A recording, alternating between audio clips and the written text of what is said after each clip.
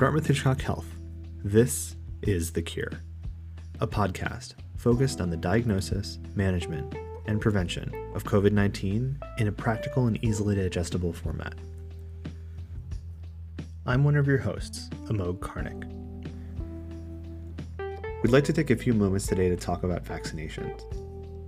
Vaccination plans are evolving quickly. Here at Dartmouth-Hitchcock, we've been a part of many conversations with the state of New Hampshire to better understand distribution plans and next steps. Today, we have the pleasure of talking with Dr. Sally Kraft, who is the Vice President of Population Health here at Dartmouth-Hitchcock. I'm also joined by my co-hosts, Rima Mercado, Jose Mercado, and Marshall Ward. Let's dive in.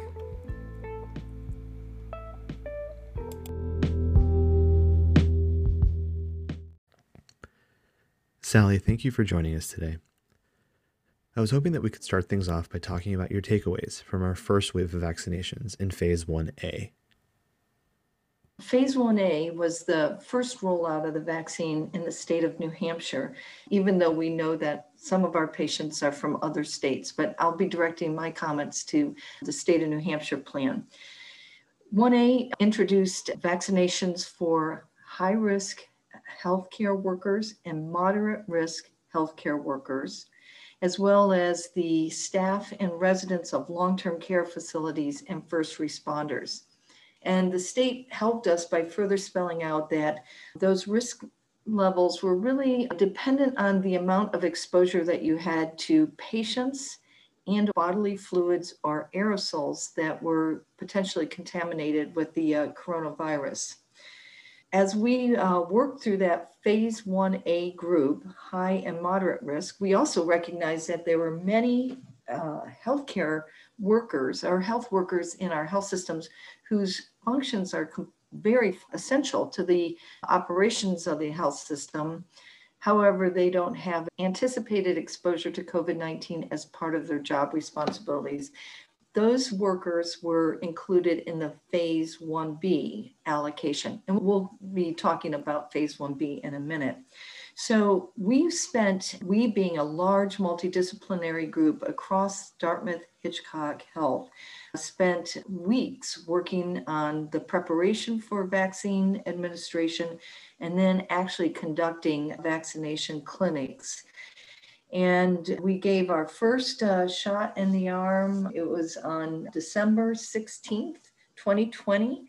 And as of the end of the day today, we have done about 6,600 vaccines here at Dartmouth-Hitchcock Medical Center. And that included predominantly the first doses for our Phase 1A workforce, and a few of the Phase 1B workforce are in there too. What did we learn from this experience? I actually think it's really interesting that what we learned was much of what we've known in clinical medicine for a long time. Remember the IOM Crossing the Quality Chasm report, and that was way back in 2001, where they said the gap between what we know we should do and what we do is not just a gap, but really a chasm. And it was interesting as we tried to take those guidelines that were very clearly written on a piece of paper and translate that to who should be invited at what time to get a vaccine. And it was difficult work. It reinforced again that things that appear to be simple are often very complicated when you go to implement them in the real world. And I also felt that what we really learned was the importance of teamwork. There was no way any single person could sit in an office and say, oh, we should send an invitation now to this group of workers. It really took the teamwork of many people, ID, epidemiology, occupational medicine, our human resources people, our legal counsel, many folks coming together to help put together the lists of eligible healthcare workers, to time the invitations so we didn't overwhelm our occupational health clinic staff who were standing up clinics and vaccinating hundreds of people at a time, and making sure that we were providing to all of our employees the education and the information they needed in a timely way. And so we really needed our communications and our marketing colleagues. So at the end of the day, I think what we learned is that while things may appear relatively simple, it's always difficult to implement. And truly, it takes a team in order to achieve a high quality product. And I have to say, at the end of this, I am really proud of occupational medicine and how well we were able to move our employees through in a really fast fashion. Yeah, I agree, Sally. That's very impressive, and that's a very good lesson to share. So thank you for sharing that with us. We also heard a lot from the press about the discrepancy between vaccines distributed versus administered. Could you offer some perspective as to why you think this happened or is continuing to happen, and how we may close that gap? Yeah, this is hard for me to comment on because I really truly believe that these gaps that we're seeing are very context specific. In other words, the reason that you see differences in the data, there are probably many factors that contribute to that. First and foremost, this data changes by the hour. I have never worked on a project where things are so dynamic and changing so quickly. So while you may say, oh, we have, I'm just making numbers up, 8,000 doses in the refrigerator or the freezer, and we've only vaccinated 6,000 people, why is there a gap? The truth of the matter is that by the end of the next day, you may have vaccinated another 1,000 or 2,000 people. So it is extremely difficult to understand this data. It moves very quickly. In addition, we talk about allocation of vaccine. In other words, how many doses did the state of New Hampshire give to Dartmouth-Hitchcock? And then we talk about, people talk about shots in arms or the actual vaccinations that were performed. And so there's some confusion in the terminology, and I think people have to be really clear when they're talking about allocations versus administration, vaccines administered. And then I'll just highlight again that when something is allocated or distributed to you, that's often coming to us 2 or 3 days in advance of a major clinic that we're going to be hosting. So there is a lot of nuance to this data. Again, I just to share some Dartmouth-Hitchcock numbers, here at the Lebanon campus, 8,900 invitations have been sent out at this point in time, and about 6,600 first doses have been provided, with another very large clinic planned for tomorrow, Saturday, on January 23rd, 2021. We've moved our vaccine through very quickly once it's been delivered from the state. Nationally, again, I think there are a lot of nuances as to why different sites have had difficulty being able to provide vaccinations as quickly as they would like to do that. Some of that is workforce related, some of it is vaccine supply. Thank you, Sally. Thanks, Jose. I'd like to transition a little bit to talking about phase 1B. So we talked a lot about our initial wave of phase 1A. Now, when we look at the state guidelines and what is going to be carried out over the next few weeks, does the recommendation to vaccinate people based on age and comorbid medical conditions make sense from a population health perspective? Yeah, I think you have to think about what are you trying to accomplish with your vaccination program. And the state of New Hampshire, I think, has really focused on how do we decrease the number of people who are dying or getting sick from COVID-19. We know that the elderly and that people with pre-existing diagnoses, medical conditions, are at increased risk for having severe disease. And this phase 1B allocation plan really targets those populations. In addition, in phase 1, as I mentioned, in phase 1, residents and staff from long-term care facilities were vaccinated. In the state of New Hampshire, at least as of just a couple of weeks ago, 80% of the mortality that we've seen in our state were of people who lived in long-term care facilities. So that's why they were so highly prioritized as we first started to roll the vaccine out. So when you think about who are those people who are at greatest risk for morbidity, illness, or mortality from COVID-19, it is the elderly and those with underlying medical conditions. And we know those two things are highly correlated. The proportion of elderly with more than one chronic condition certainly is higher than in the younger group. From an objective of decreasing morbidity and mortality, the phase 1B selections do definitely make sense. Just one more note on populations that have been disproportionately burdened and impacted by COVID-19. And those are our groups of different ethnicities and communities of color. And the data nationally is very clear, and actually in the state of New Hampshire, we share the same problems with equity and disparities, with higher disease rates and mortality rates amongst our Hispanic Latino communities and our African American communities. The state of New Hampshire does specifically call out that they want to focus on making sure that race and ethnicity and equity are, particularly equity is a guiding principle through all of their allocation plans. And that is another set of populations that certainly here at Dartmouth-Hitchcock, we want to do a little bit deeper dive into this phase 1B population and look at that from a race and ethnicity lens.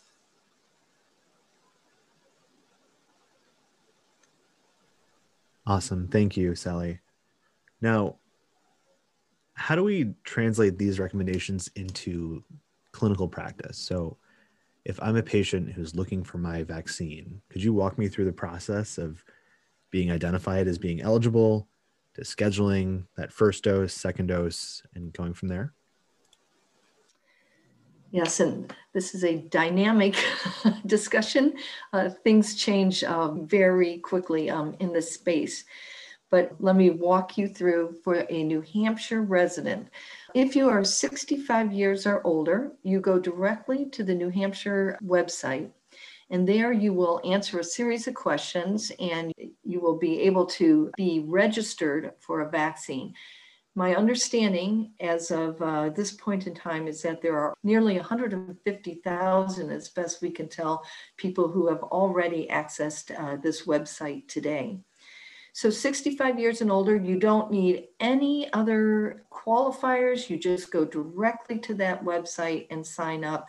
And then when you are invited to be vaccinated and you go to one of the state sites or one of the open pod sites, you'll have to show proof of New Hampshire residency and age. For those who are over the age of 16 and less than 64 and have 2 or more conditions that the Centers for Disease Control have identified as medical conditions that increase your risk of COVID-19, you need to have a medical verification done before you are able to sign up on the website.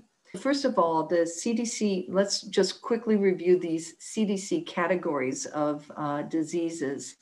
They include cancer, chronic renal disease, COPD, Down syndrome, multiple different cardiac diseases, immunosuppressive state, obesity, pregnancy, type 2 diabetes, and sickle cell disease. For our patients here at Dartmouth-Hitchcock Health, we've been able to use the electronic health record to identify a large list of patients, 25,000 patients who are less than 65 years of age, they're New Hampshire residents, and they have 2 or more of those conditions that I just mentioned. That entire list of patients then is separated into those who have emails and those who don't. And you may be saying, why would you make that separation? Because there are different processes that we have to go through. I want to focus right now on the 17,500 patients who have emails in our system Dartmouth-Hitchcock Health IT will automatically send to the state of New Hampshire a file that indicates that this patient, who is identified by name and by email, these 17,500 patients qualify as being in phase 1B. Our providers do not need to go through lists of patients. They do not need to fill out any paper forms. That information is automatically being sent to New Hampshire. When that information is sent to New Hampshire, our patients, those patients will receive by email and also by a posted letter and notice that says Dartmouth-Hitchcock shared with the state of New Hampshire the fact that you are verified to receive a COVID-19 vaccine. The state of New Hampshire then picks it up from there. The state of New Hampshire will reach out directly to our patients, and that may take up to 5 days for that to happen, but they will reach out directly to our patients, send them an email and say, yeah, you're invited to link to this website and to schedule your COVID-19 vaccine. So that's for folks with email addresses.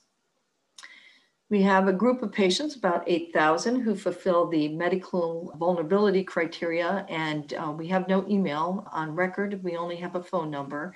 We will be doing the same kind of automated verification process, sending their information directly to the state of New Hampshire, but they can expect to get a phone call from New Hampshire. And we still have to work out some of the nuances for that population without emails. So there'll be some fine tuning of that process, but that process will be in place. So again, our providers and care teams will not have to go through and identify those patients. Finally, if a provider says, I have an individual patient who doesn't fulfill those 2 CDC conditions, but I'm telling you this patient is medically vulnerable and really at high risk, the individual patients, the individual providers will have an capability of sending directly to the state the information needed. So those vulnerable patients will again be contacted by the state and be offered an opportunity to be vaccinated. Again, that final process, going through your panel or going through the list of patients who you've seen and identifying specific patients at risk, that final process will be, those processes will be finalized and probably introduced to all of our providers. Either, I'll just add one last category of folks, and that is the family caregivers of pediatric populations less than age 16 who are medically vulnerable. And those family caregivers also must be verified in the state system that these are indeed family caregivers and that they need to be vaccinated. And we are currently working, our IS team, our data analytics team, and the pediatricians are working together to finalize how that process will work. It is quite a bit more complicated, but I have no doubt that we'll have that done within probably 2 or 3 business days. Thank you for sharing that with us, Sally. It is remarkable to me the amount of planning and careful thought process that you and others have put into this to really identify patients proactively. I just have to say how impressed I am by that, and to help facilitate the vaccination of our vulnerable population. And thinking about from the patient's perspective, and this is something we have covered at times in prior podcasts that we've produced, but thinking from the patient's perspective, a decision to receive the vaccine, are there situations where you would advise a patient to have a conversation first with their primary care provider before going to these vaccination programs? Things such as allergies or pregnancy or otherwise? Yeah, that's a great question. These vaccines are very safe. I'm actually really impressed with the fact that we have vaccinated so many people here just locally and had minimal problems, people having problems with the vaccine. The only absolute contradiction in my mind to getting the COVID-19 vaccine is if you had a previous serious reaction to the first dose of the vaccine. And then our recommendation is not to follow through and get that second dose. We do know listed on the areas that are advised that patients speak to their providers is if they have a known severe allergy to PEG, polyethylene glycol. That's a substance probably most of us, those of us over 50, may have experienced that when we had to have our prep for our colonoscopy. But it is fairly common. It's polysorbate and polyethylene glycol are fairly common ingredients, and the number of people with severe allergies to that are quite small. And I would, if you have a known allergy, I would talk to your primary care provider. We also have recommended that if you've had severe allergies, anaphylactic reactions in the past, or severe reactions to other vaccines, that you may wish to seek advice from your primary care provider. But honestly, I can tell you just based on our experience here at Dartmouth, people really have done very well, even those people who have had some difficulty with allergies in the past. The other population that may wish to speak with their provider would be those women who are pregnant or thinking of getting pregnant in the near future. Most of the obstetricians who I have had opportunity to confer with are recommending that even if you are pregnant or thinking of becoming pregnant or nursing, that you go ahead and proceed with the vaccine, and that the risk of COVID-19 and pregnancy appears to outweigh the concerns related to the vaccine and pregnancy. The other group that we have recommended not being vaccinated immediately following an infusion of monoclonal antibody for COVID-19, and we have recommended a 90-day period from the time that you receive that infusion of monoclonal antibodies until you do get the vaccine.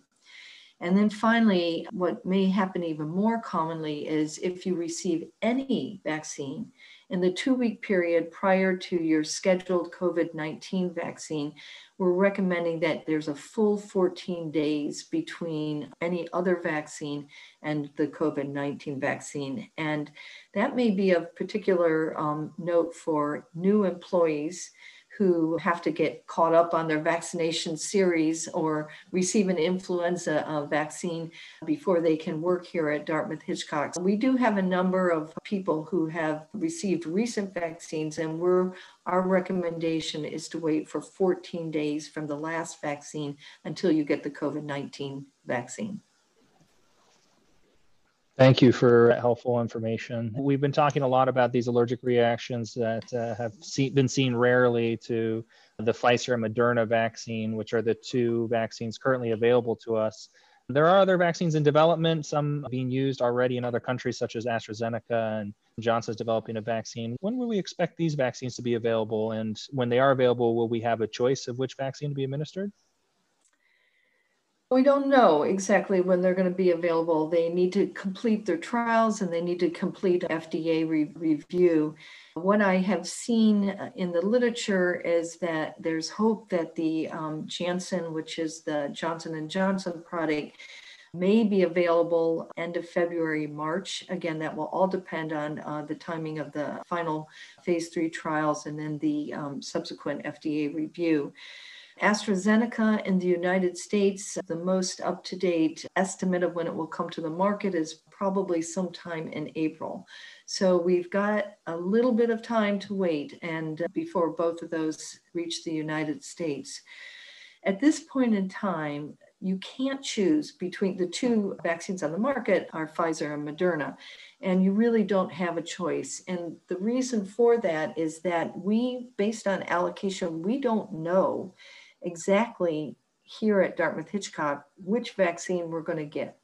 We might get a large shipment of Pfizer or a small shipment of Pfizer, and what we're trying to do is just vaccinate as many people as we can, as quickly as we can. So there's no choice given when someone comes to a vaccine clinic.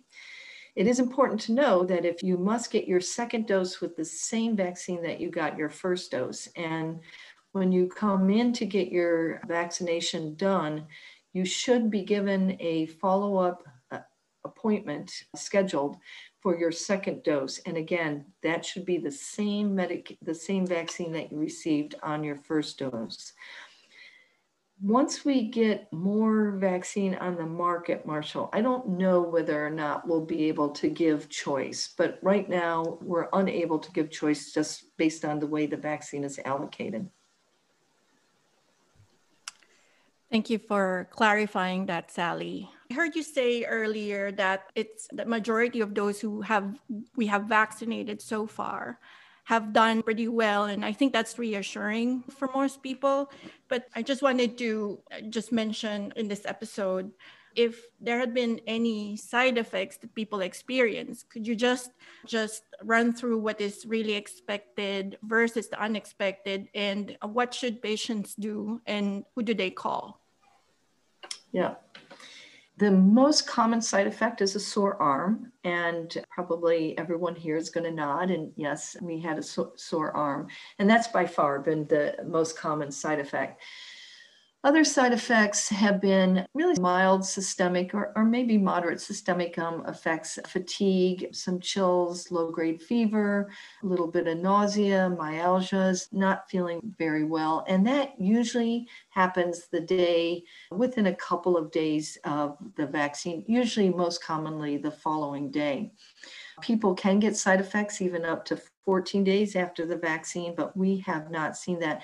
In fact, here at Dartmouth-Hitchcock Lebanon, we've only had, I think, 1 or 2 people who have even felt so poorly that they couldn't come to work on the day following the vaccine. So in general, it's well tolerated. That's somewhat skewed data simply because a lot of people are trying to get the vaccine on the day before they have a scheduled day off. I recognize that data is pretty skewed. But regardless, the vaccine has been really very well tolerated. If you do get some chills, low-grade fever, malaise, myalgias, you can take acetaminophen or non-steroidal anti-inflammatory. At this point in time, the CDC is not recommending pre-medication before the vaccine with a non-steroidal or acetaminophen. So we are not recommending that, but all evidence that we have is that it is safe to take that if you should develop any side effects. For patients who have severe side effects, and they will need to define that themselves, but obviously anyone who has syncope, loss of consciousness, respiratory distress, anything that is significant and severe symptom, they need to be seen. They need to contact a provider immediately. If they're really in extremis, they obviously need to call 911 and get seen for immediate attention. But anyone with really significant side effects like that needs to let their provider know that they're having those side effects. And that provider may actually be also a person who gave you the vaccine, like occupational health, who they administered the vaccine. They need to know about those side effects. They are occupational health people, don't serve as providers, but they will make the recommendation that you contact your own personal provider. And certainly as our patients are going to be vaccinated in these state sites, they will need to know that severe reactions need to contact the state. And I don't know what that process is exactly, but I'm sure when they get vaccinated, they'll get information on how to contact the state if they have a severe reaction, but they will have to contact their own provider. The state is not providing any medical care for patients who develop side effects related to the vaccine. And why is it important to let the person who administered the vaccine know about the side effects? It's because it's entered into a national system. There's a vaccine system that We'll be keeping track of any serious side effects, and that will be important as we learn more and more about the use of the vaccines and the impact of the vaccines on the population. One more tool that may be helpful for people as they are getting their vaccine, and that's an app called vSafe, V as in vaccine safe. You can just Google that. I know you can find it on the CDC page as well. It's a pretty nifty app that will talk you through what to do if you do have side effects. It allows you to enter the side effect that you had, and it will give you advice on how to handle that side effect. It will also remind you when your second dose is due. It doesn't schedule that dose for you, but it will give you a reminder. Hey, your second dose is February 2nd. Are you ready? Are you scheduled, etc. So it's a nice app that's been developed and is free for anyone to use. Again, it's called vSafe, Vaccine Safe. Thank you, Sally. I think just lastly, thinking about vaccine hesitancy as a concern all over the country, as we roll out the vaccines to the public and weighing all these risks and benefits and deciding whether or not to get them, what would you advise all patients who's listening right now?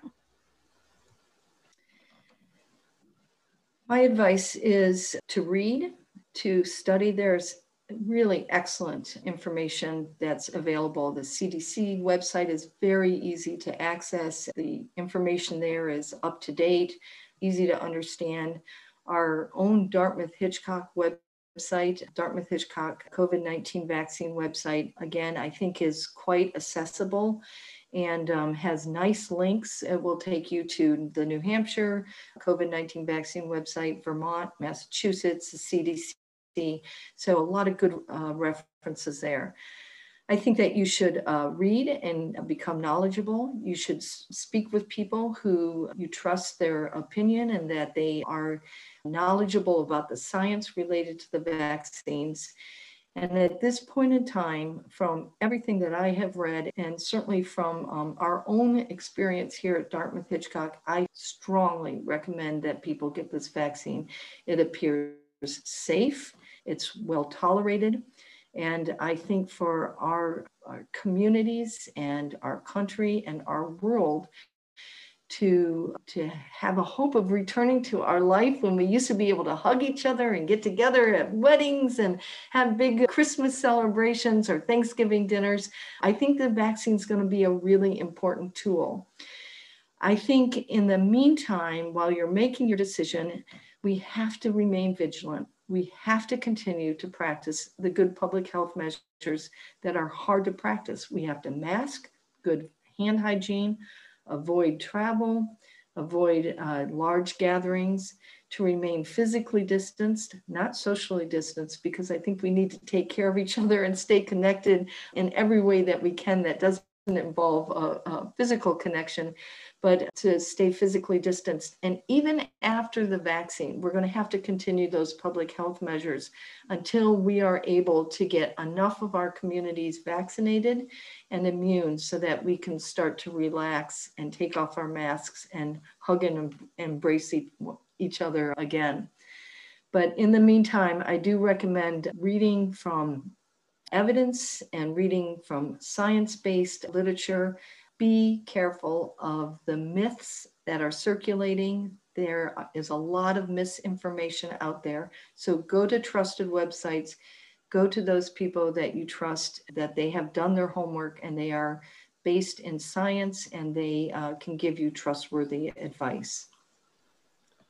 Thank you, Sally. I too can't wait for this pandemic to end so I could hug my wife again.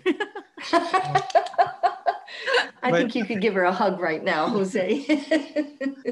Seriously, though, I really do appreciate all the work that you're doing to make this happen for our community. It's really, you're doing the work of a healthcare heroes. Really appreciate you for doing that and taking time to making this a reality as a next step, again, to end the pandemic for everyone. And thank you for spending your time with us today. Oh, absolutely. Thank you, guys. And I meant that about a team sport. No one can do this alone. It takes everyone working together.